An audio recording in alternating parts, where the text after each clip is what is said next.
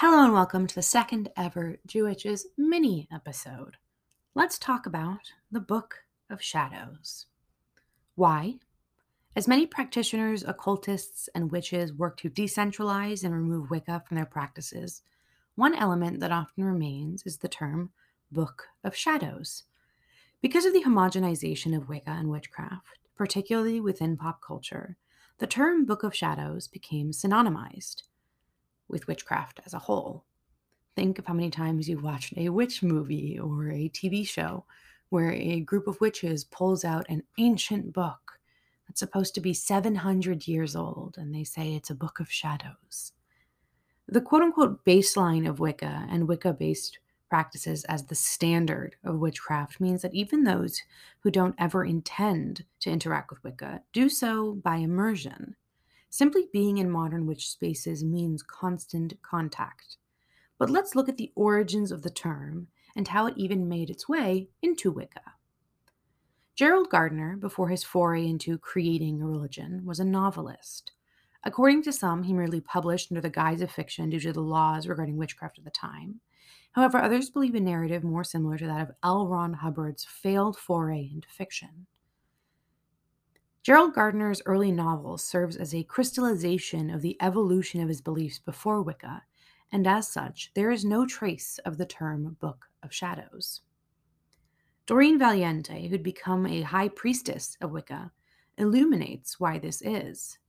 Gardner only discovered the term in 1949 because of an occult magazine at the time called The Occult Observer.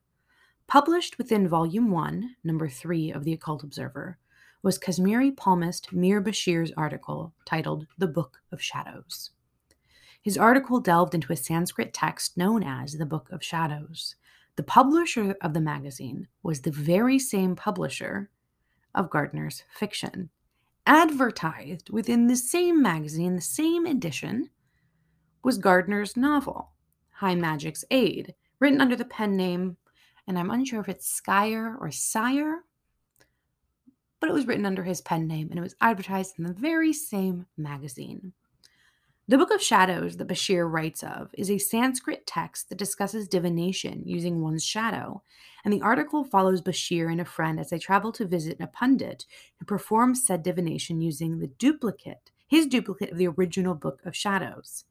If you're interested in reading about the Book of Shadows and reading the original article written by Mir Bashir, you can find a PDF version of the Occult Observer linked in our citations because it's a wonderful article, and it's very informative.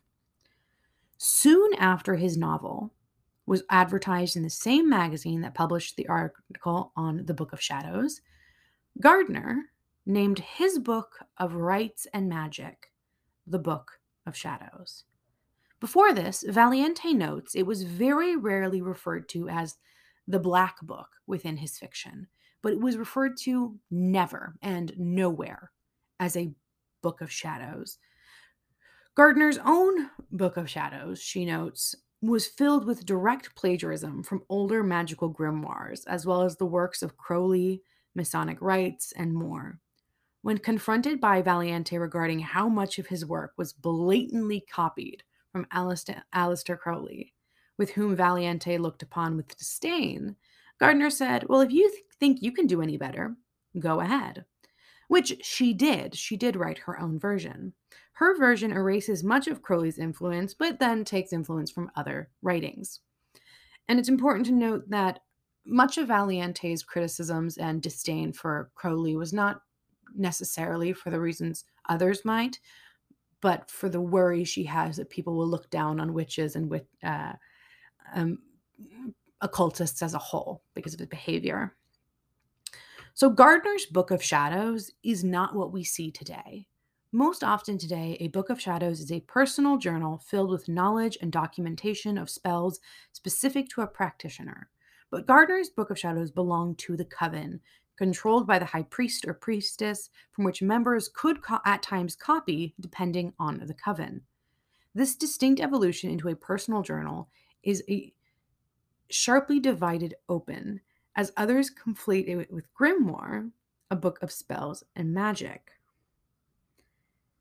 This evolution of what the term means has, in many ways, shifted how the term is viewed at all within spiritual spaces. Many contemporary witches and pagans distinguished between the two, a book of shadows versus a grimoire, by stating that, oh, well, a book of shadows is a personal journal, while a grimoire is a textbook of descriptions, spells, and rituals and the like, with no personal documentation, thoughts, etc. But this is seemingly subjective and interchangeably used and completely depends on the person, the generation they're from, the community they're from, who they were educated by, where they are educated, within what community they were raised. We can argue about the quote unquote definitions as provided by the dictionary, of course, but we must also acknowledge human use and how genuine human use varies from dictionary definitions. Book of Shadows has become a term that people use and expect to hear from spiritualists, regardless of their background. And this is where we find a lot of the issues that come with the homogenization and pop culture aspect of Wicca.